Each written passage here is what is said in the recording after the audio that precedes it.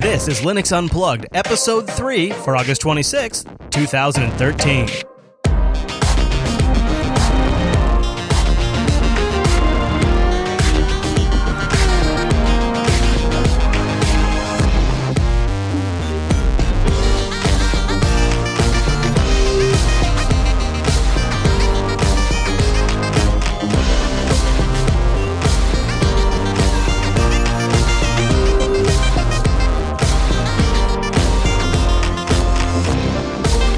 Everyone, welcome to Linux Unplugged. It is a ship that sails proudly without its rudder. We have lots of opinions, lots of emails, but no script, no plan of action. Just a couple of guys sitting around talking about Linux, hanging out with our community, and really debating the important things in life, like, Linux. My name is Chris. My name is Matt. Hey, Matt. Hey. So, I was going to ask you something before we got into all the Linux stuff. Oh, yeah. Now, where do you fall on the Star Trek fandom scale? Like, are you a pretty big Star Trek guy, or do you kind of, you know about the cultural references, but not much further than that?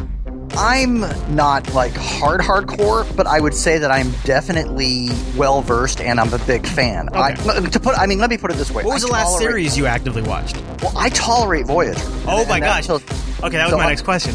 And see, that tells you by using the word tolerate that I'm a fan.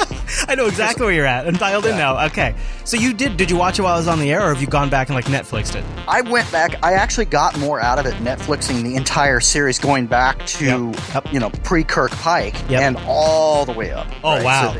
So that, you got to do it right. I have a dream of a podcast, and there's already a podcast out there doing it. I mentioned it actually in the Unplugged. That's why I just let it go. But I would love the idea of doing a podcast that just reviews every single Star Trek episode from the beginning. And it's interesting you say that, because I started and I've been rewatching the original series, one episode a week. I'll find a time where I'm working late and I'll just put it on, and it's a great companion show.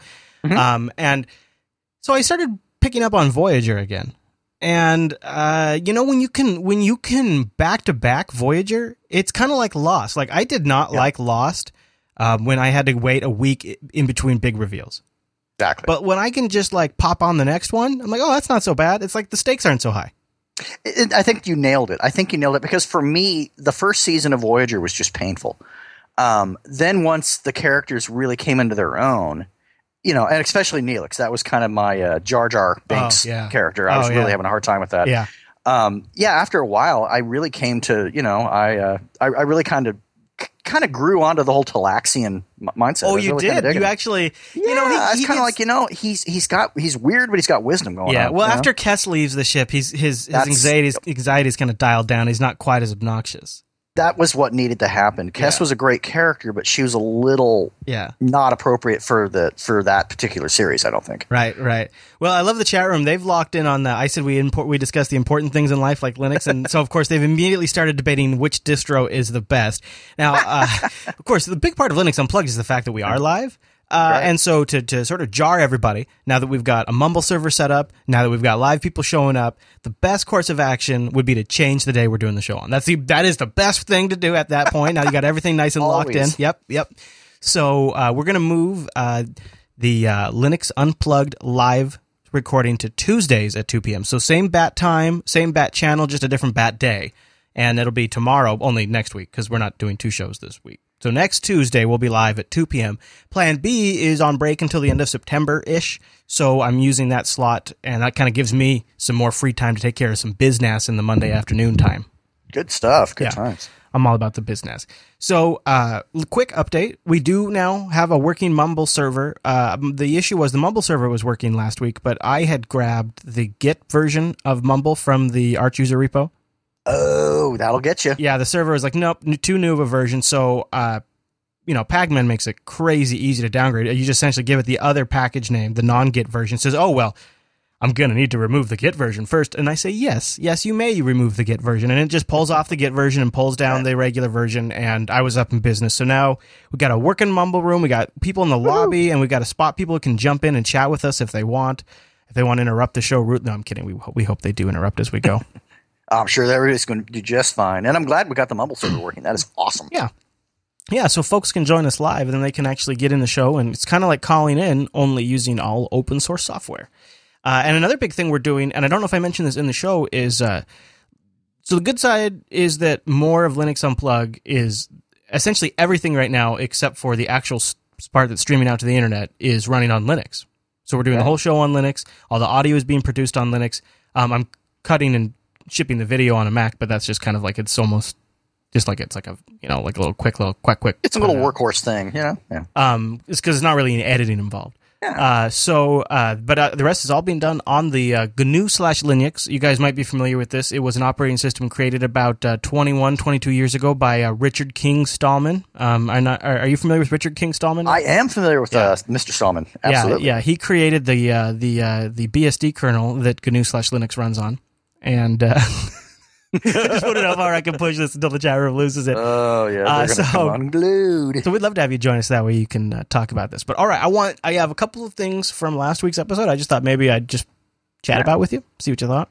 So you remember yesterday, right before the show started, I went out to the garage and I logged into my machine and my KDE session just totally dumped on me. It went poo-poo. It was not a pleasant thing. And then for people watching and listening to the released version of the Linux Action Show, all they get is Matt and Chris griping about KDE, but they never know why we were upset, right? Like we just were making offhanded comments about KDE being crap, and we didn't actually because if you weren't watching live, you didn't know that part. Well, the live chat room, Blackout 24 was awesome, and other folks too pointed me in the direction of a different couple of options to resolve the problem. During the show, I just backed up my .kde4 directory and started anew and logged in with a totally reset KDE setup. Which is certainly a definite fix. I mean, it allows you to start off fresh. Yeah, I was able to do that between show segments, and that was something. So then, through the links in the Linux Action Show subreddit, I dug through the Arch forum and kind of zeroed in on where the particular problem is. So first, the last action I took before I had any problems with KDE and KDE not logging is I updated Python-SIP, Python-PyQt4, Python2-SIP, and Python2PyQt4. So a couple of Python Qt things were updated. Then I rebooted like a day later after running, for a while, and then logged in and boom. Yep. I was like, oh yeah, I forgot I even did an update. And of course the error that would kick back at me was executable error, Plasma Desktop, signal segmentation fault, without no further information. The desktop would flash a few times and I'd just be SOL. But I got people in the chat room said, all right, move that .kde4 folder. So I did that. And then I debated, it looks like if I would specifically remove the .kde4/share/config/plasma folder, like I didn't have to remove the whole KDE folder. I could have gone just that plasma folder. Yeah, I could have gone 3 levels deep, removed just that, and I would have not had nearly as much stuff reset to default and gotten to my desktop and then being able to kind of recover because whatever was causing that would have been resolved. Now, this is KDE 4.11, the latest. Well, it's a good experience in that you were able to learn from it and say, oh, okay, well, now I know that if it works later. Yeah, I don't totally understand what caused it, but I do know, I see now how to fix it, and that .kde4 directory structure is actually pretty straightforward. And also bear in mind, folks, when this is your production machine, it's kind of a big problem when that happens mid-stream, mid-show, you're getting ready to do something, whatever it may be. That's definitely kind of an anxiety thing, Yeah, it was a little like, oh, man, now, great that, I could just log into GNOME. And a lot of folks in the chat room and some folks in the subreddit were saying, oh, it's video card driver. It's got to be video card driver. Not necessarily. I don't know if it was, right? Because, I didn't upgrade the video card driver there. And I thought I was saying on the live stream that I had just upgraded my kernel, but that actually was not true. I had not. It was an upgrade that was pending, but I had not actually gone through with the upgrade yet. So I don't think it was graphics drivers related. And because GNOME Shell worked and Strike Suit Zero was working just fine, I don't think it was that. I don't think it was. And as I think the key, kind of a troubleshooting 101 thing you pointed out is that I did not change the graphics driver. So, erring on the side of obvious here, if you didn't change the driver, it's probably not the graphics card. You know what I mean? It's kind of like, so, so I think for folks to say it's the graphics driver, if it hasn't changed, nothing was executed to cause an issue in that space. So, yeah, clearly we gotta catch it, get along as far as in that one directory. got it backed up now. You know what to back up in the future, and you're good to go. Yeah, I should just make a backup of my .kd4 directory, right? And so, but I decided to go the boss level route, and I just rm-rf the whole KDE4 folder. I said, to hell with precision. So that put me back at square one with my KDE config. Now, I did something different this time. Okay, so here's the reason, too. Because I got logged in, and I sat down, and I needed to get immediately to work on LAS. Like, I thought about it, and I thought, okay, I could spend 20 minutes, like... But it never works out that way. Right, yeah, you get sucked into it. That's true. And it also, like, it would push, like, the whole release of LAS out, like, everything, like, when you delay at that level, sort of, like, compounds, because a bunch of different actions then take place later than they should. And so it's like, no, I'm just going to get right to work. And so I just sat down and started encoding video and working on the art and all that kind of stuff immediately. And so I thought, well, you know, while the video is encoding, the Bonobo is so damn fast that I am encoding HD X264 and I got it ripping on all cores. And meanwhile, I'm like installing updates. I'm back in Packer and I'm installing more Arch updates and I'm configuring all my stuff. And what I decided to do this time, Matt, is I'm not going to try to keep things default. See, my first time on KDE, I was like, keep everything default and only change the stuff that really grades on me. But what that causes to happen is I don't make the change until I'm really annoyed at something. And then I'm like, I got to go change that. So basically, instead of being reactionary to it, you're actually you're trying to map out something that's going to provide you with the experience you want. I'm going to say, you know what? I need to customize it, and I'm going to embrace that. So what I did this time, first of all, that took off this whole, like, judginess that I had, like, you know, is this the way I want it? Just got rid of all of that, because when at a stock KDE, I'm very judgy. You know, default KDE, I'm full of judginess. So I opened up the System Settings app, and I just went down every single icon, row by row by row, until I had changed every setting the way I want it. And by the time I was through most of that settings application, I was pretty much done. And this time around, my KDE setup is even more amazing than before, and I really love it. Like, I thought I liked my old setup, and I was kind of bummed, right? I was kind of like, oh man, I can't believe I totally. No, man, I like my new setup way more. I went a little simpler. You know, I'm not trying to do like the launcher icons and all that kind of stuff like I was trying to do with the Unity stuff. I went, no, I actually took your advice, Matt. Uh-oh. I'm not using snaps. I'm using the built-in KRunner launcher thing. Good. Okay. But I'm just saying, I'm going to just launch everything with keyboard commands. So that way, like, I don't get muscle memory about where an icon is. And then, and then later, when I finally get frustrated and switch to XFCE, I'll just load up Synapse. Yeah. And I'm good to go. That's what did it for me. For those of you that are not familiar with this, I use Synapse in the fact that I don't, as long as it's Linux and I have that installed, I honestly don't care what the desktop environment is that much, because I don't launch anything from anything else other than that. It's also how I find my documents and find pretty much everything. Yeah. It's how I manage my desktop. I don't have to know where anything is. I just start typing. That was one of the things that bugged me on GNOME, was that I felt like the launcher only being able to search applications in this day and age was old. Like, I'm used to my launcher and being able to search document names. So if I have like a notes file that I type stuff into frequently, you know, I can pull that up just like I can pull up an application. Exactly. So we got a lot of feedback on a lot of things from yesterday's episode of Linux Action Show.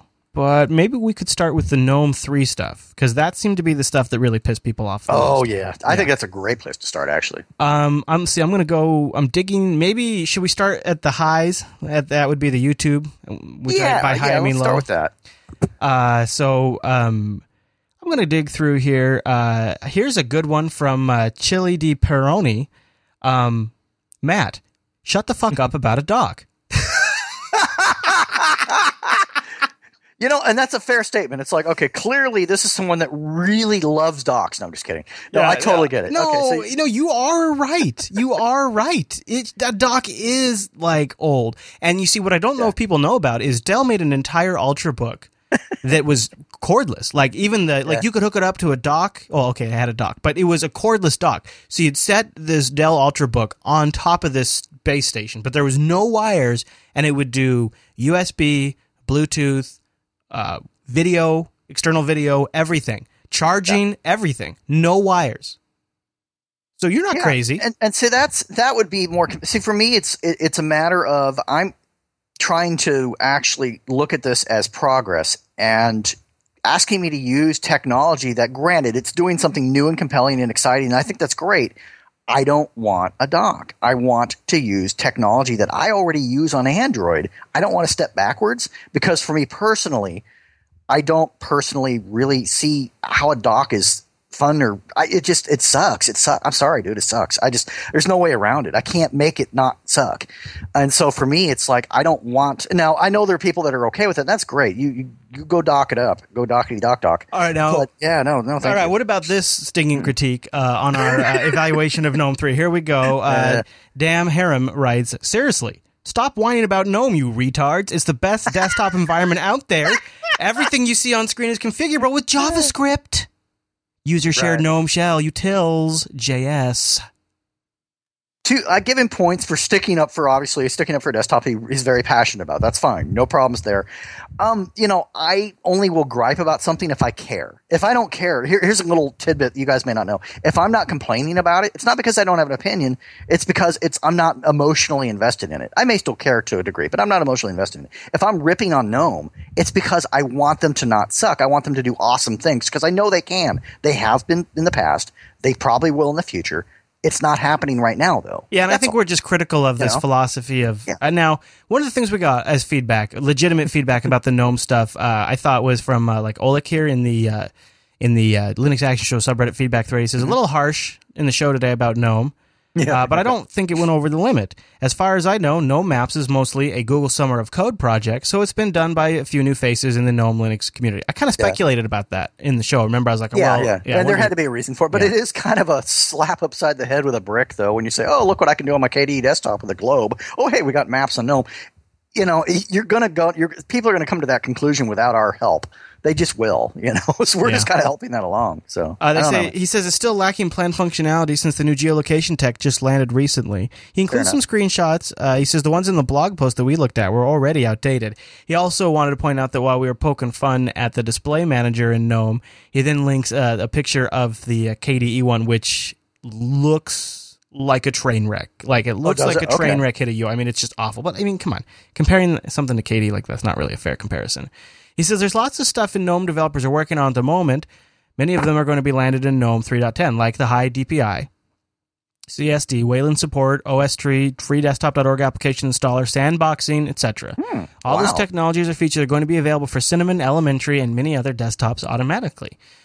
Your show your way, but I'm still a little disappointed at the way GNOME was presented sometimes. It gets criticism from the exact same things that other desktops get praises. But anyway, very good overall, interesting discussion. Now, do you think that last part is true? Do you think we criticize... Oh, I think it was extremely fair, but I would put an asterisk on that and saying that personally myself, and I don't know about you, I wasn't aware of any of that other stuff. I have no knowledge of it. And maybe the reason why I wasn't aware of it is not so much that I wasn't trying to find it. It's just that it's not a visual thing you can point to. You can't say, I see the sandbox or I see that. Right. And we mentioned like the Wayland stuff was a footnote in that blog post. And you're right. It's a hard thing to visually show. But I would love – now here, let's put this out for the GNOME guys. If any of you guys are listening, we'd love to interview you and talk about how awesome those back-end things, because that's something we can then wrap our heads around, because we can't really visualize what that's going to be like otherwise without some context. Yeah. Yeah. And I'd love that. I think that'd be cool. I'm looking forward to the next few years as really Wayland hits. I think we're going to see some interesting stuff. We're going to see people break with some of the old and go with new technologies, and we'll see where things shake out. I think at the end of the day, my overall anxiety for the GNOME desktop and why it's ironic. I was paranoid that a Arch update would break a GNOME shell because I had one shell break and it made my session crash. So I stopped using GNOME, and then of course a few weeks later, KDE broke on me after an update. Ironic, and I had to log into GNOME to get any work done.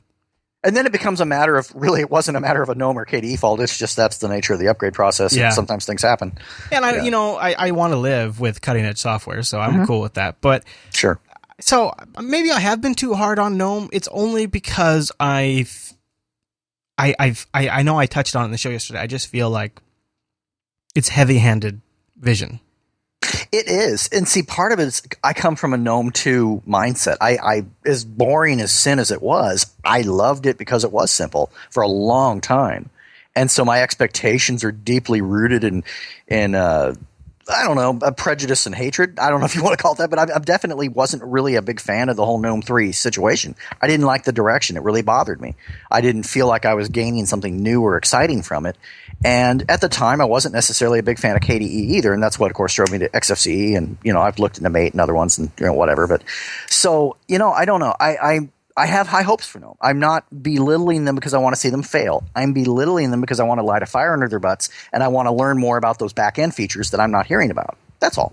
Blackout24 responded. He said, I do understand Chris's problem with the GNOME Vision problem. We're Linux power users. We want powerful and a thought-through desktop. We don't care about having GNOME 3 on touch devices. Every move that shifts the balance towards mobile and therefore ruins the desktop will be met with criticism. GNOME is catering to a target group that doesn't even exist. They're just plain wrong. Imagine your parents would spend most of their time with imaginary invisible children instead of with you. That's just it. I mean, when I present various desktops to non-Linux users, I'd never, ever have had a person that took a look at GNOME 3 and said, ooh, I like that. Most of them said, okay, what the hell? That was generally Yeah, I mean, it was a user. I mean, they went from being the usability desktop to the what the hell desktop, and that's not to say they won't correct that. But right now, I'm just not feeling it, and most people that I know aren't either. So, Yes, sir. All right. So just one last point. Blackout24 says that the reason why this might make someone angry is Linux has 10 plus, 10 to the power of 10 window managers and desktop environments. But let's face it. There's only 3 projects that have the manpower to deliver a desktop that is polished enough to compete with the Windows and the Mac OS X. That's GNOME, KDE, and Unity. If one of them acts irrational, it pains us as Linux users. Just look at the GNOME Weather app. Why on earth would someone want this on a desktop? I have no idea. And that's, it's like, even if I try not to belittle this stuff, it's like they do it for me. I mean, really. It's like you don't want to criticize someone's work because you really appreciate that people are getting out there and creating code and all of that. Sure. I guess if it comes free, like if it's part of like a, crazy Google's giving out Google bucks and, just go out there and create some code that nobody needs. And then, somebody created this and it's GTK and it's super minimal. So let's put it in GNOME. Is that what's happening? It seems like it. And it's obviously stuff that they're passionate about. And a lot of times, a lot of open source projects are, in fact, derived based on personal needs. Someone needs something made for themselves, for their company, whatever it is, and they'll go out and create that. And that's fine. But it does feel like a lot of that mindset's being incorporated into GNOME in that almost the Shuttleworth style of I know best. And if you don't see what I know and you don't understand why this is a benefit, screw you. You're broken inside and you don't understand. And then more power to them if that's their view of it. For me, I'm just not able to fall in love with its current direction. They're building for a touch interface that nobody wants. They're incorporating things that I don't understand. And the really cool stuff that this person listed off in the email earlier, I want to hear more about that. I want to see less of the map thing, and I want to know more about the sandbox, and I want to know more about all this stuff in the back end that does sound compelling, that does interest me. Yeah. That sounds worthwhile. That has value. Yeah, I agree. A lot of people. So, I don't know. Blackout went on to make some really other great points. The chat room wants me to read his whole point, but I'll just say summarize. It's really good. I mean, he kind of points out, how people will say that it's not really designed for a touch UI, that it's not touch first, but it really is when you kind of consider. I was going to say that's frightening if it's not. Then my God, what are they? Yeah, wow. Okay. Yeah.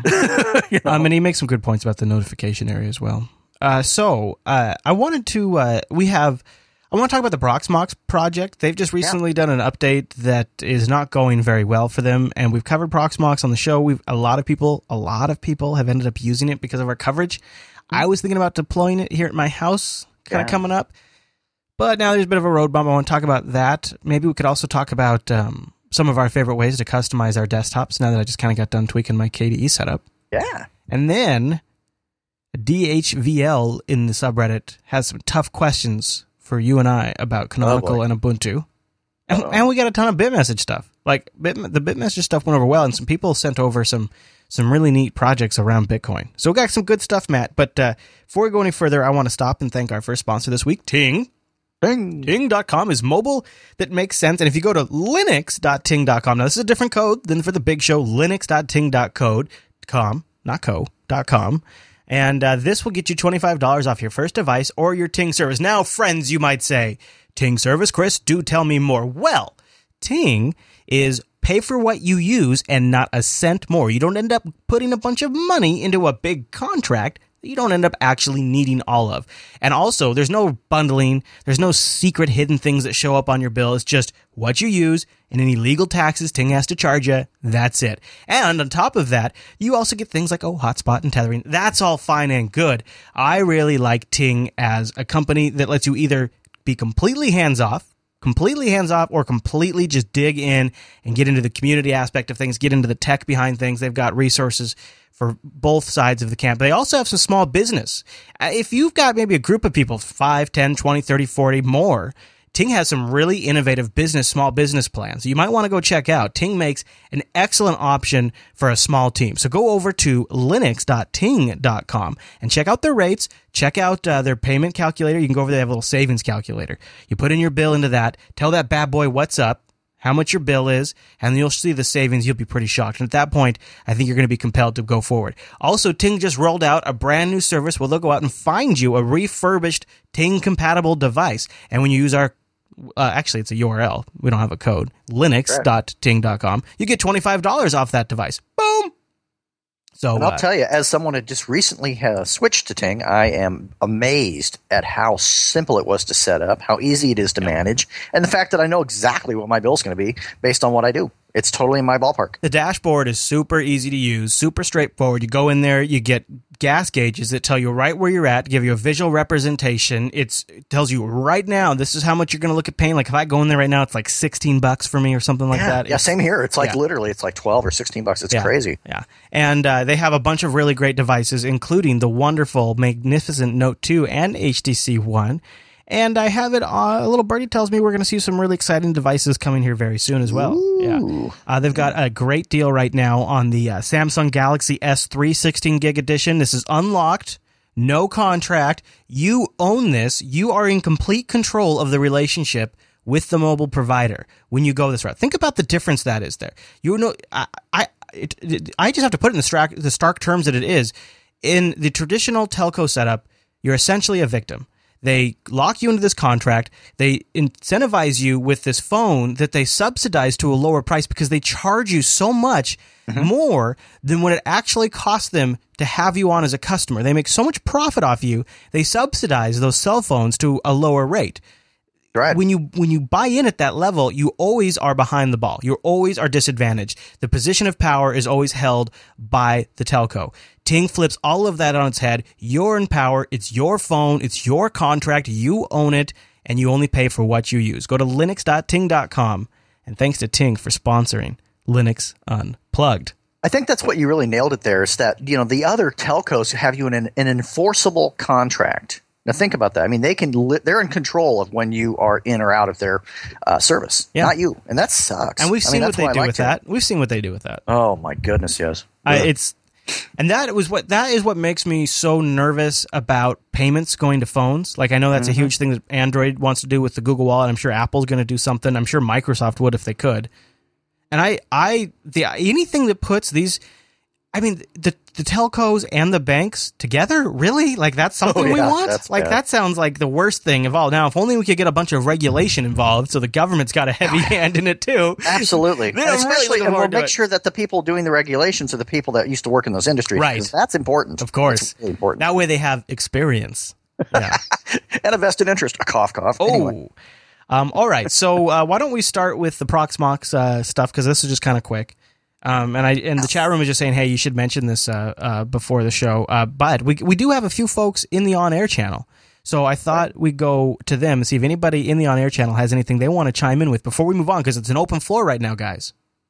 Nice. They're probably listening on delay. Well, go ahead, Lickety. Yeah, I just wanted to kind of weigh in on it, and I don't know if anybody's read the article or any coverage of it yet, but they released 3.1, and what they changed is that you have to have a subscription in order to access the stable repo. Does that mean you only can use the beta version of Proxmox if you don't subscribe? Essentially, but the source is still available. So if you get the source, you can still compile it yourself and do it that way. You just won't have that easy peasy, access to the repo right from the get go once you put your subscription in there. And are you a Proxmox user? I am a Proxmox user. I've been running it for several months now, and I really like it. It's very easy to use and things like that. They've actually introduced a subscription that's low enough. It's meant for community users, and I believe it's $50 to $60 annually that will give you access to the stable repo. So if you don't really need, help or support and things like that, you're capable of taking care of things on your own. You could just get this community subscription, which in the long run isn't terrible. I believe Xbox Live costs more than that, and you can still have access to the stable repo and things like that. But the concern from the community seems to be that there's not a clear indicator as to what's going to go into the unstable repo and what people are going to lose. So it seems like the devs are the one that are handling the PR of this situation, and they seem to be doing it poorly because their interaction within their forums seems to become more and more negative. And right now, they need to. It seems like they need to release something that is more clear cut about what's going to happen to the community of people that don't pay for a subscription, but they really enjoy their product. So, Lickety, just so that I am kind of tracking you. So, what you're saying, as an existing Proxmox user, if future updates right now, it looks like if you don't subscribe, will only be quote unquote unstable updates. Am I following you? And you don't actually know what is going to happen? That's what it seems like. I haven't delved deep into it as to what the details. Like I said, they haven't really come out with a lot of information about what goes into the unstable. But if you had, let's say, a 3.0 installation right now and you upgraded to 3.1, you would lose the stable repo, and you would only have the PVE test or the testing repo. And I don't know if you actually lose any features from 3.0. I don't believe you do. You just won't have the stable repo for you. So it sounds like, best case scenario, the direction they're going, that you have a working setup, they offer an upgrade. If you choose not to do a subscription, you're either basically stuck with what you have, or you can then go to source, or basically end up in beta. Yeah, that's exactly right. Okay, wow. Yeah, so it sounds like too that, and now this sometimes happens. It's kind of hard to read, but they say that you over on their official forums, the developers are like Lickety said, are the ones that they're interacting with, and sometimes when the threads start to get a little hostile, they're shutting them down. That's not too uncommon. And that's the wrong approach. See, one of the gigs that I work is I'm the guy that works in between developers and the community, and that's bad. You don't do that. You never do that. You have a dialogue with those folks. Even if they're ripping you a new one, have the dialogue. Get it out in the open. Talk about it. Don't hide it. Don't run away from it. Oh, that's bad. Yeah. Don't do that. All right. Any other thoughts here in the on-air channel? The floor is open. Going once. Going twice. Okay. All right. Well, I'll leave the channel open if somebody's on delay and they want to tune in. Well, I appreciate you guys bringing the Proxmox stuff to our attention because we've covered them, and thinking about running it here at my house, because right now I have two physical machines and I have VirtualBox headless on one of them, and I would like to maybe just consolidate down to one physical machine and go Proxmox. And say goodbye to VirtualBox and say goodbye to two machines, because when it's warm out, it is a real pain in the ass to have all these computers on. Oh, yeah. It just bake you alive out there. Yeah. Okay. Before we get to the KDE custom or just desktop customization stuff, let's clear out the canonical stuff. Let's get this done with. We talked a lot about Ubuntu Touch yesterday, and specifically the Ubuntu Edge campaign. Right. And I thought we had some good points on there, and overall, pretty good feedback. Some people thought we were a little hard. DHVL in the subreddit says the question is not simply about the Ubuntu Edge campaign. I should say I'm an Ubuntu user. I'm not an Ubuntu user. I'm a Fedora 19 user with KDE, and I love it. My question is, what exactly is Canonical/Ubuntu's focus right now? Consider this. Wow, now this is kind of ironic. Now I'm not sure what he's about to say next, Matt. Okay. But I do find some irony in a Red Hat user asking what another distro's focus is. But I mean, a Fedora user, but that's okay. No judging. Fedora is a Red Hat testbed for new technologies. See, they hate it when you call it that.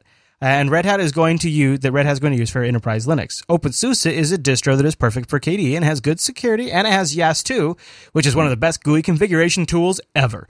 Arch Linux is for Linux users who don't mind any amount of hassle and want bleeding-edge software and like to have a fully customized distro. But what the hell is Ubuntu for?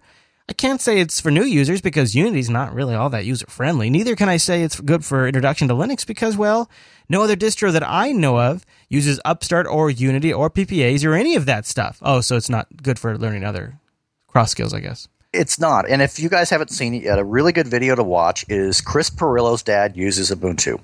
And that is a great example of what you were just saying, as far as it's not really a great distribution for new users because they don't know where the hell to find anything. It's something that gets activated, they don't know how to deal with it or how to get out of it or minimize it or whatnot. I'd say that's pretty spot on. Ubuntu is definitely kind of losing its edge there. I've parked people in front of it. I mean, the video is I was with you until I saw that video, and it's like, this is someone that's been using computers longer than a lot of our audience has been alive. So, okay, you're right. I mean, so I would grant you if your only usability metric is how easy it is to figure out how to. Well, I mean, Unity's got that big old bar on the side with big old Firefox icon in there. Launching's easy. It's managing that can get a little weird. Yeah. I mean, launching's brain dead simple. I mean, it's really, it's not that hard to do. But yeah, I think where he really got lost is when you went into the multiple desktops and he was trying to figure out how to get back. Now, we, of course, know how to get out of that. But a lot of people are thinking, okay, what happened? Did I break something? What's going on with my display? They've never seen it before. Okay. All right. Yeah. So I think you got, for that type of user, I think maybe your elementary OS might be a better route, right? Right. Your Pantheon desktop experience, as it were. Exactly. But then I look at, you got your user who knows how to use the computer. Sure. And they're comfortable enough, maybe they've set up a printer before, that kind of level of user, right? Okay, sure. I feel like for them, Ubuntu is the quote-unquote easiest distribution to use because there's such a broad amount of resources out there for somebody making the transition, somebody new. There's so much. There's Ask Ubuntu. There's OMG Ubuntu. There's all of the web update. All of the different sites out there that tailor to Ubuntu users. How do you do this? Click this button. Install this software. Copy these commands. Not necessarily always the greatest advice, but very straightforward for anybody that has at least savvy enough to craft a half reasonable Google response. They're going to get instructions. Yeah, they will. When I used to regularly update my MattHartley.com website, most of the people I had coming in were refugees from bad advice from the Ubuntu forums. The advice that a lot of the people were getting there was so overcomplicated, overdone, overbaked, burnt, bad advice that it about made me cry. Yeah. So, there's that. And then on top of that fact, putting the community totally aside, I'm not ranking on the community. I'm just saying there's a lot of very active people that don't know what they're talking about.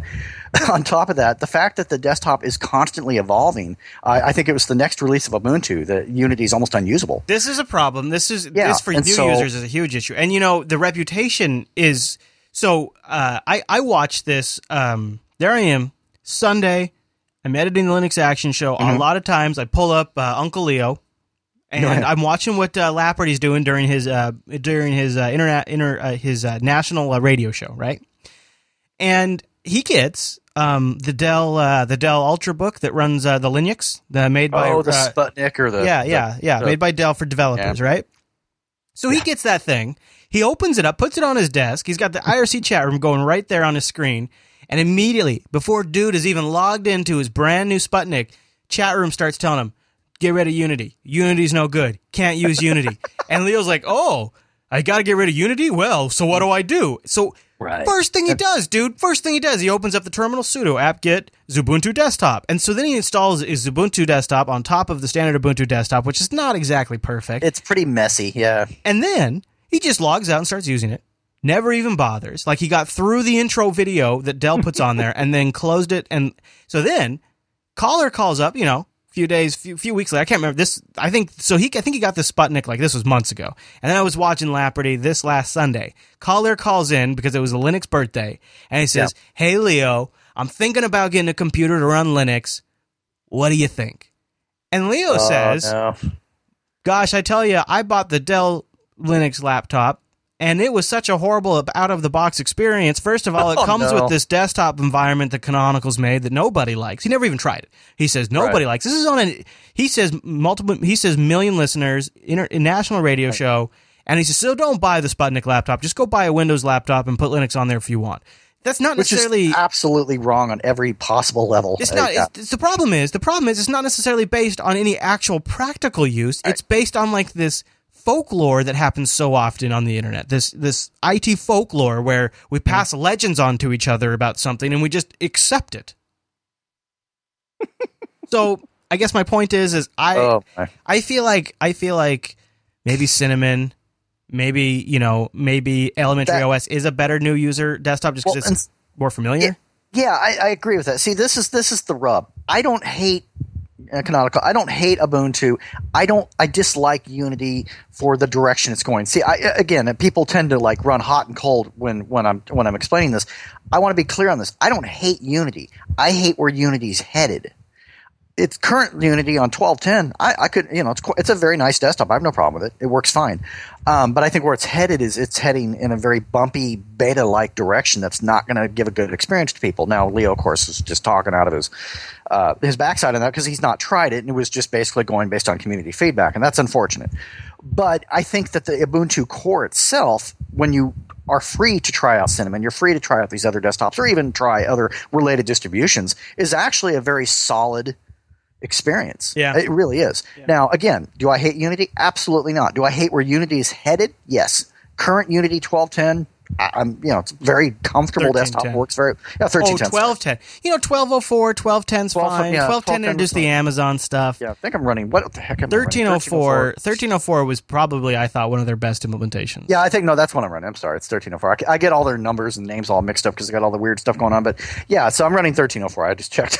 But I don't know. Yeah. I guess I want to toss it to the Mumble room. I see that Riley just joined us, and we have a few other folks. And I don't know if you guys in there have any thoughts on. So, Mumble folks, do you agree with DVH on the subreddit that Canonical is lacking focus for Ubuntu?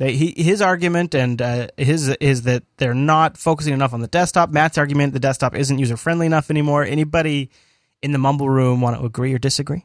Yeah. Yeah, I'll give an opinion.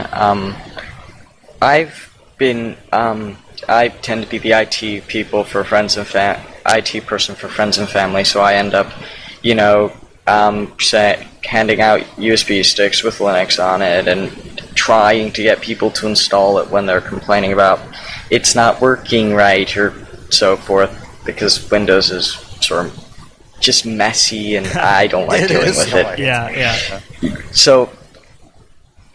So what I end up gravitating to is trying to get people on Linux Mint. It has a very easy interface, which I would say it's a lot like XP, or where XP would be if they built on top of it and stuck very closely with it. And I've heard other people sort of say similar things to that effect. Right. And I can see that. Yeah. So, and for me, I used to use Ubuntu. And about when I'm sorry, I'm not structuring my sentences very well, but when they introduced the Amazon lenses in the Unity HUD, I lost my faith in Ubuntu as a distribution to deliver a trustable distribution. I thought you're trying to market towards me. It's enough to put a big button in your application asking for donations, that's fine. But to actually put marketing, that would be the equivalent of in the Windows 8 start menu, you had like Google ad boxes. Yeah. I think that's just ridiculous, and I jump ship. I gotcha. Anyone else want to chime in? Go ahead, Corn. I was just going to say that I used to be a big, long time Ubuntu user back, maybe 10.10 at least. Before they went to Unity, I didn't like Unity so much back then when it first came out. I think when 12.04 hit, I went ahead and tried to do the whole Unity thing. I didn't like it so much. But if I were to, suggest a Linux distribution for some first-time users, I personally would choose Zorin OS because, it is based off, a derivative of Ubuntu, but it's just more window user-friendly. And I had someone had a computer problem where their hard drive was going bad. I later found that out. And I didn't really want to install Windows because obviously I didn't own Windows and I didn't have anything free. So I was like, I'll just sneak a Windows-like clone on there, and I threw Zorin RS on there. dude had no idea what it was. He thought it was like some new version of Windows, and he was like, "Oh, and there's an app store. This is amazing." That's awesome. Right. Yeah, Matt, remember what Zorn OS was the one we looked at where it's like, which UI would you like to emulate? Mac, Windows, Windows XP? That was kind of it was like, oh yeah, this is totally for Windows converts. So nice one, Corin. That sounds exactly what it's. Yeah, I think that's a great example. Yeah. What were you going to say, Riley? Yeah, I'd actually take that a step further and even say Manjaro is easier than Ubuntu. Whoa, Because when you think about it, Manjaro you never have to reinstall. It comes with all your proprietary codecs and your graphics card support. And on top of that, you got the AUR. I would add to that. I would say that yes, I'm running Manjaro full time, and I'm very happy with it. I would say that if being honest, and I used to support people that knew nothing about computers. I used to teach classes on this stuff. I'm fairly familiar with people that know nothing of PCs. If it's set up for them, absolutely 120% agree with you. Gosh, that's XFCE? That is the best looking XFCE I have ever seen. Wow. And that's not even with the dock. The thing about using something like Manjaro, too, is the forums and community. Oh, if you add something in the Ubuntu forums, good luck. I remember, Matt, you said something about this a while back on the last, I think it was like during the Arch review, but if you add something in the Ubuntu forums, dude, you got 20 different people telling you to do something different. Conflicting advice, too. Yeah, on Manjaro or Arch, like it's this way, and that's pretty much it. Right. That's exactly right. Yeah, I would totally agree with that because for me, I've actually looked at setting up Manjaro on some computers for family members with me setting it up so I know that they're not having to try and figure out why PacMac is doing something weird or whatever. You know, there's little bugs that come along because it's still a little bit beta to a degree. But it's a really good distribution once it's set up. And what's cool is if you outgrow the GUI stuff and you want to just roll Pac-Man and do it, just go straight terminal, you can do that too. It works really well. And of course, you get your Arch repos. Now, I got to state this for the record: Manjaro is not Arch. It's based on Arch. I want to be very clear on that. So it's a very, very, very different experience for very, very different goals. But it's a great distribution, and I'm really happy with it. And you do have the regular, straight up. I mean, it has the AUR, right? So you've got. Oh, absolutely. Yeah, you can. Anything you do on Arch, package wise, is doable on Manjaro. Absolutely. So I keep thinking if I have to reload, I'm either going to try Antergos or however you say it, or Manjaro, but I'm not sure which one. I don't know. I mean, I might just go straight Arch again, but everybody keeps raving about these. I want to just see them. I want to try it. See if it really does break. Plus on Manjaro, they actually have the wiki on the CD itself, so you don't have to go to a website to view the wiki. It's all on a PDF document on a CD. Ooh. And it's got Ubuntu-style hardware detection, too. I mean, there's no... I don't do anything hardware-wise. The only thing that was a little funky was the printer setup, and that was just my own idiocy. It was literally just a forehead slap later, and I was fine. But yeah, generally speaking, there's going to be some bumps when you first install up until you get a package update. PacMac might throw up an error or whatever. Just go to the forums. You'll have it straightened out in no time. But once you get it set up, it's great because I'll never again have to. But for a new user, Matt, for a new user, user, if it's set up for them, that's the key factor. Once it's set up, you're fine. I've not had one problem. Setting it up, no, absolutely not for a new user. But I'd say, at least, unless they're like maybe a experienced Linux user, and that coming from a. I mean, if we're these mythical new users we always talk about. I mean, if there's two types though. There's the new to Linux, and then there's the I can run Windows kind of. And one category though isn't going to be able to install a distro no matter how easy it is because they can probably barely install Windows software. Exactly. And so that, of course, is your category if you're installing it for them. And you would with Windows anyway. So my philosophy is if you're installing Windows for them, you're going to install Manjaro for them. If they're installing Ubuntu themselves, they can probably install Manjaro just fine. I wouldn't say there's really a big deal there. Huh. Interesting. All right, guys. Yeah. Well, before we go to our next topic, and so Mumble Room, if you guys want to think about something if anybody has something they want to say, think on that. Take a quick break though, because I want to thank our second sponsor this week, and that is UnitySync from Directory Wizards. Now, Matt, back in the day, Matt, back in the day, I worked two types of jobs that dealt with this issue where you have these, well, we called them data islands. I don't know if that's what the kids call them anymore, Matt, but a data island was one of these situations where you had an application that had its own directory, maybe a database server, maybe an LDAP, maybe it's an Access database, all kinds of stuff. You'd have one server that has this for like this application and one server that has it for another application. And the two types of jobs that I ran into this all the time. I happened to do this kind of work for a very long time, so it was a constant struggle. I worked at a bank that was constantly buying smaller banks, and these smaller banks always had their own systems. Always. And I worked as an IT contractor, and I was constantly going in right after a merger, and the IT guy had quit or been fired. And there was always data islands. I mean, I lived this problem that Unity Sync solves for so long. So what is Unity Sync? It's a centralized service that synchronizes data between directories. So think LDAP, maybe Exchange LDAP, eDirectory. I mean, we're talking all of them. Yeah, definitely. The goal of Unity Sync is to provide an organization with a unified view of their different directories. Unity Sync can scale from a small directory with hundreds of objects to something like the enterprise scale, consisting of hundreds of thousands of objects without requiring any kind of extensive training. It's got a super easy to use web UI. You load it on your Linux box or a Windows box, log into the web UI, set up your commands, run dry runs, get email reports, check on what's going on, interact with the Perl scripting interface if you want to go even deeper, and then synchronize directories. That's really what it's all about. You can get the different account information between directories, so each information contains a unified view. You could just do single attributes. By defining an authoritative data source, you can have one system update individual attributes of both existing objects of another. And you could also do both. Of course, it works on Active Directory, Exchange 5.5, if you've got an old Exchange box, Oracle's Internet Directory, Zimbra, which I love. Wow. We haven't been talking a lot, but I love it. Lotus, GroupWise, Microsoft SQL, Microsoft Access, which, oh my God, that would have saved me so much time. Oracle Sybase, no kidding, right? LDIP. Access alone. Jeez. Oh man. The initial front end teller system that the bank that I worked at had all ran off of Access, and each branch required, because of that, each branch required its own terminal server with its own Access database. So at one point, we literally had 44 different Access databases for each branch, and then we would have to pull data together from all of those. I mean, Unity Sync would have literally saved multiple jobs. I mean, it is absolutely incredible.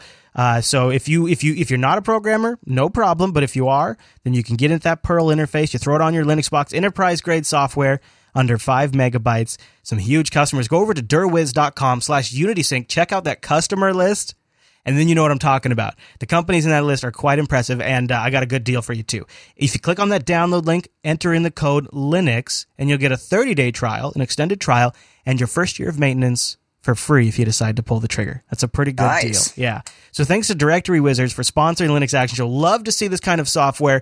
And by the way, moved over to Linux based on customer demand. Ported to Linux and built from the ground up to be a great Linux solution, and it runs right on that machine. It's super easy to use with that web interface too. So go to derwiz.com and check out Unity Sync. You'll probably become the hero of your IT department. Nice. Oh, I would think so. I mean, imagine not only time you're saving, but just the amount of man hours and dollars. I know, right? Okay, Mumble Room, last chance before we move on to our final topic for the day. Anybody got anything they want to add to the conversation? I just wanted to say, if I can, yeah, go ahead. That it's very clear to me that if we're talking about new users, that we're talking about a Windows-like experience where the elements of the forms don't move into like the header bar, like they also are going to do now in GNOME 3, which is why I don't like that. And that the dock thing, that's very Mac-like. If people move to Mac, that's also very different. But if people move to Mac, that's a conscious decision. If people move to Linux, they're already skeptical. That's an excellent point. Actually, that's an excellent point. So where does that leave us then? So if you're saying, what you're saying is maybe it's futile to try to emulate the legacy desktop, or are you saying if we don't emulate the legacy desktop, then we won't be that refuge? I think things like Cinnamon are a very good incentive for people to move from Windows XP to Linux, and that's why I think things like Cinnamon are good. And also desktops like Unity are very good for people that like them, but they're not very good for new users because the close button suddenly moves into the top banner and people lose it and stuff. Moving UI elements kills, and hiding elements. And Canonical knows this is a bad practice, but the way they hide that file and edit menu, users.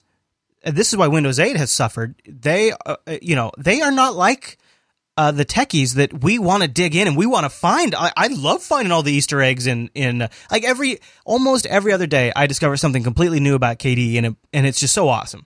right? That is not their outlook at all. That is not a good thing in their mind. If a UI element moves to them, they're not going to go hunting for it. They're not going to tuck their mouse in the corner to see what happens. They're not going to hover over a blank area and see if all of a sudden a mythical menu that should or should not be there pops up. Or is it in the gear this time? I'm not quite sure. This doesn't work.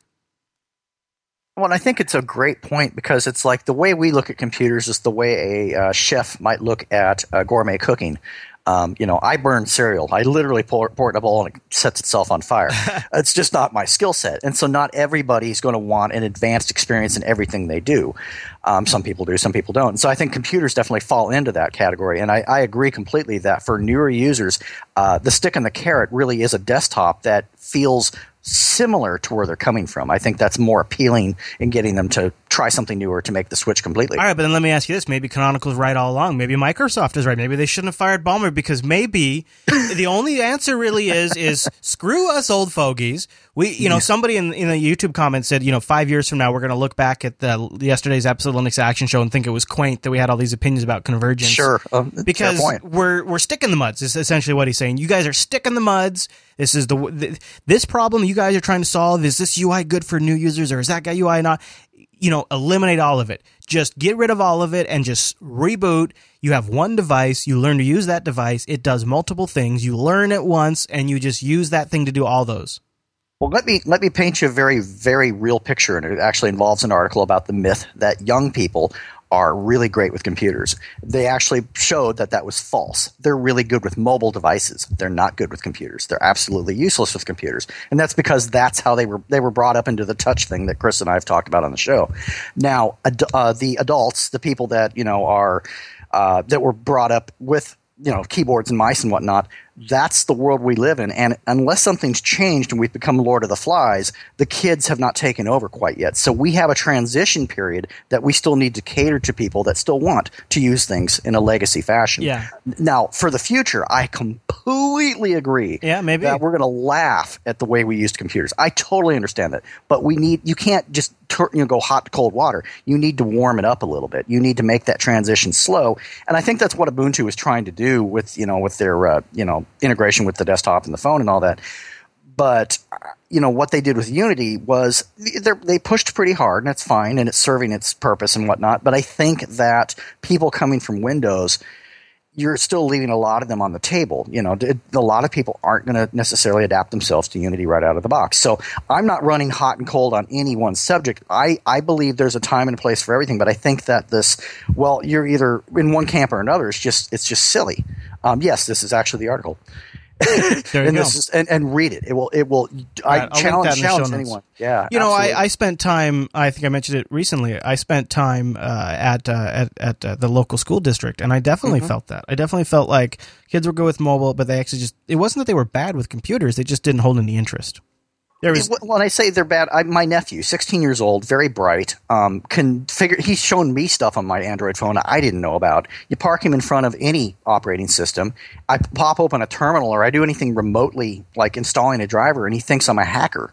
I'm not kidding. This is our future. And so read this article. I'll just leave it there. Read this article. I will link it. I will link it in the show notes for folks, which I've been putting together at this show. No show notes ahead of time, assembling them as I go. Yeah, how about that? That's great, good stuff. But yeah, long story short, different strokes for different folks. That's really what I'm saying. I'm not belittling any one thing or nothing of that sort. I'm just simply saying there are no absolutes in this space. There really aren't. Yeah, and I want to. I just want to.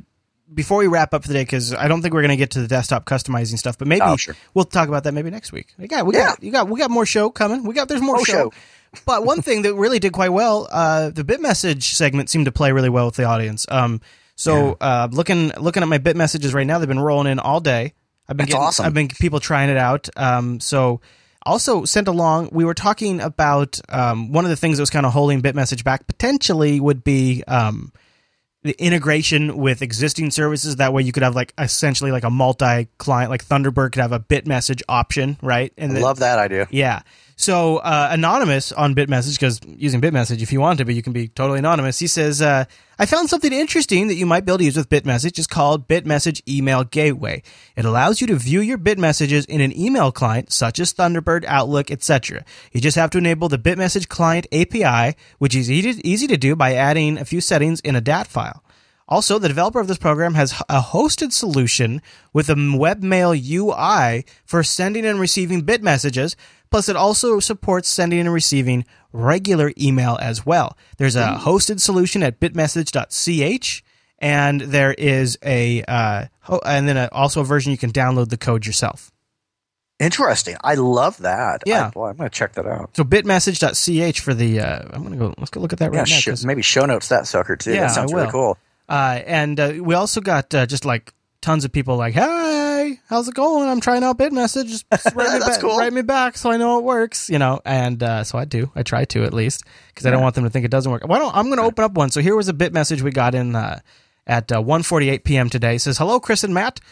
In your last show, you've been very busy complaining about Canonical's Ubuntu Edge Indiegogo campaign, and I have two things to say about that. Number one, I have another theory that why the campaign failed. There could be the possibility that Canonical set the goal at 32 million on purpose, so it doesn't succeed because they may not really be willing to make their own phone at all.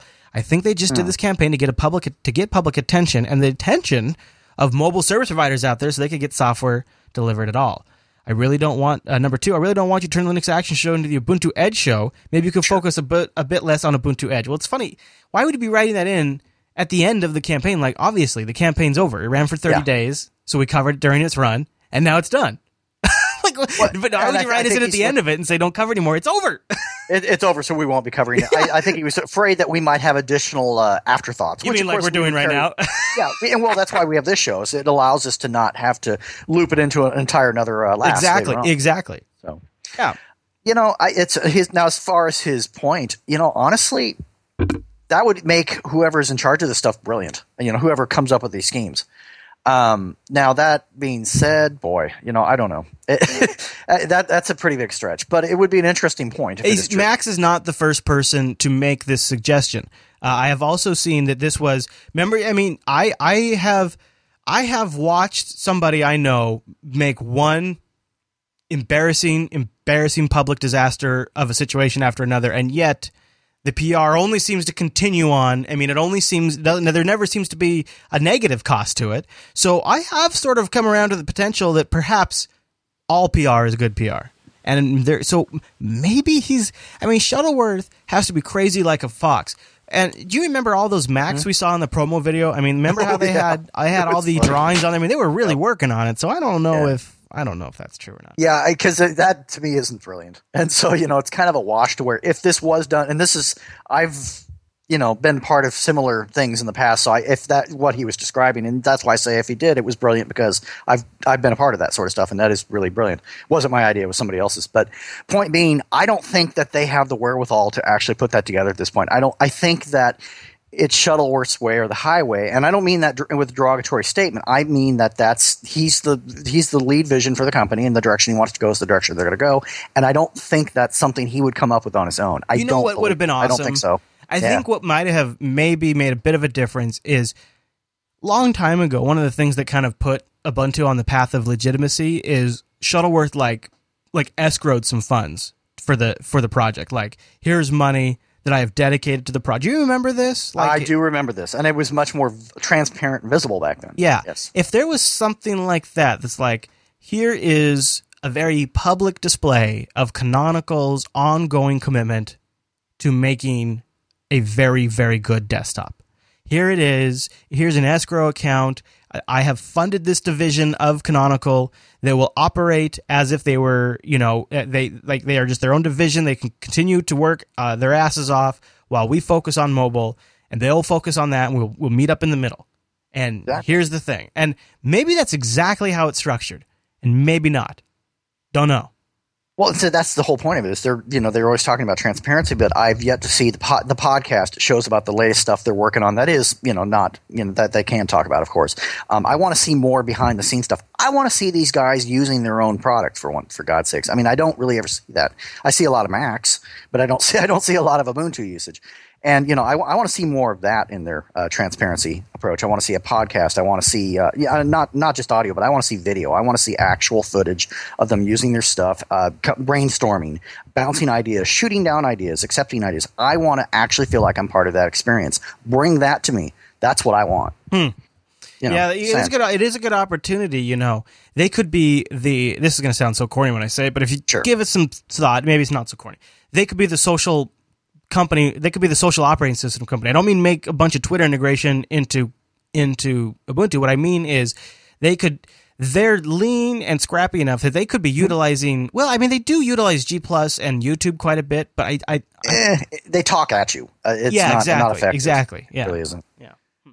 All right. Well, let's get off. I'm really getting sick of talking about Canonical.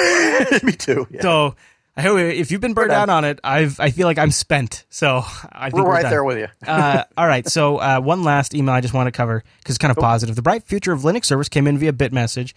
God, we got a lot of emails too. This is crazy, Matt. Maybe next week we will only do emails. I don't know. That's probably a good way to kind of clean out some of the box. It's too fun though. We're just having too much fun. Yeah, and we can spread it out too. That's true. That's true. We got a long haul ahead of us. All right, Mike B here says he's a new supporter of Unfiltered, by the way, which we appreciate that, Mike. He says he's currently got a Xeon E3 server at home. He runs ZOL and which is RAID Z2, as Alan would say. That is what that breaks down to is 8 2TB Western Digital red drives. So he's got 8 2TB WED drives, 2 TB WED drives, 16 gigabytes of RAM, and he's running Ubuntu 12.04. The server hosts it's like a NAS, a BitTorrent, Usenet, Sickbeard, Spotweb, SAB, NZB. Awesome, oh, wow. Nice. Mumble server, an IRC server, Nginx. Ooh. Dude's got it loaded, right? Hook me up. I know. Yeah, that's awesome. He says he's been looking to try to migrate his data off of Google. He doesn't like getting tied into that ecosystem. He says he's worried about data leakage, but he says crawling away seems really difficult. Therefore, I've been looking to set up a mail server implementation with OpenVPN and SSH. And give some replacements. One thing I've been unsatisfied about is the lack of isolation I have on the server. Several of the apps I run are straight off of the Git repos, and everything is executed the same user space. Per your mention of Docker on last episode a few weeks ago, I've begun to move my applications into their own containers. I feel the data security on a VPS is an issue that isn't mentioned enough. Like the old saying goes, if someone has physical access to all your servers, all bets are off. I do agree. It kind of depends, I suppose, how the VPS works. Like if it's a Zen level or KVM VPS, where you are in your own isolated KVM machine, I'm a little less worried about that. If it's user space applications that are simply running as a Matt user, Chris user type VPS, that I definitely worry about a lot. That would be a concern, sure. It's interesting. He goes on to talk a little bit more about Docker. And Michael Dominic from Coda Radio is currently working on a project, and he's investigating the use of Docker. Remember we covered Docker? We had that photo with the rainbow. Yes. That was great. Docker is huge, he says. It isn't touted enough as removing the barriers of application packaging. I can choose per container targets to target the best stream of packages updates for that particular app. It's OS agnostic, Yum, Deb, Tar, GZ, Pacman, whatever. It doesn't matter. So what he's saying here is you could be on Fedora 18. And I could be on my latest, greatest Arch, and I could package up BitMessage and put it in a Docker container and send it over to you, and you could deploy that Docker container and run it just fine on your machine because all of the dependencies, all of the executables, the Arch environment would exist in that Docker container to the extent they are different from your machine. That would be fantastic. So it could be a really cool way to deploy software. Oh, I'd say I can't see a better way. I mean, that sounds awesome. And everything's is contained within that security zone too. So he says, sorry to frustrate Alan, but he thinks that the Linux future looks brighter than BSD, and ZFS being enterprise ready and working on Linux is just a win-win for Linux. So all in all, he says, keep up the great work on Jupiter Broadcasting. Thanks, Mike.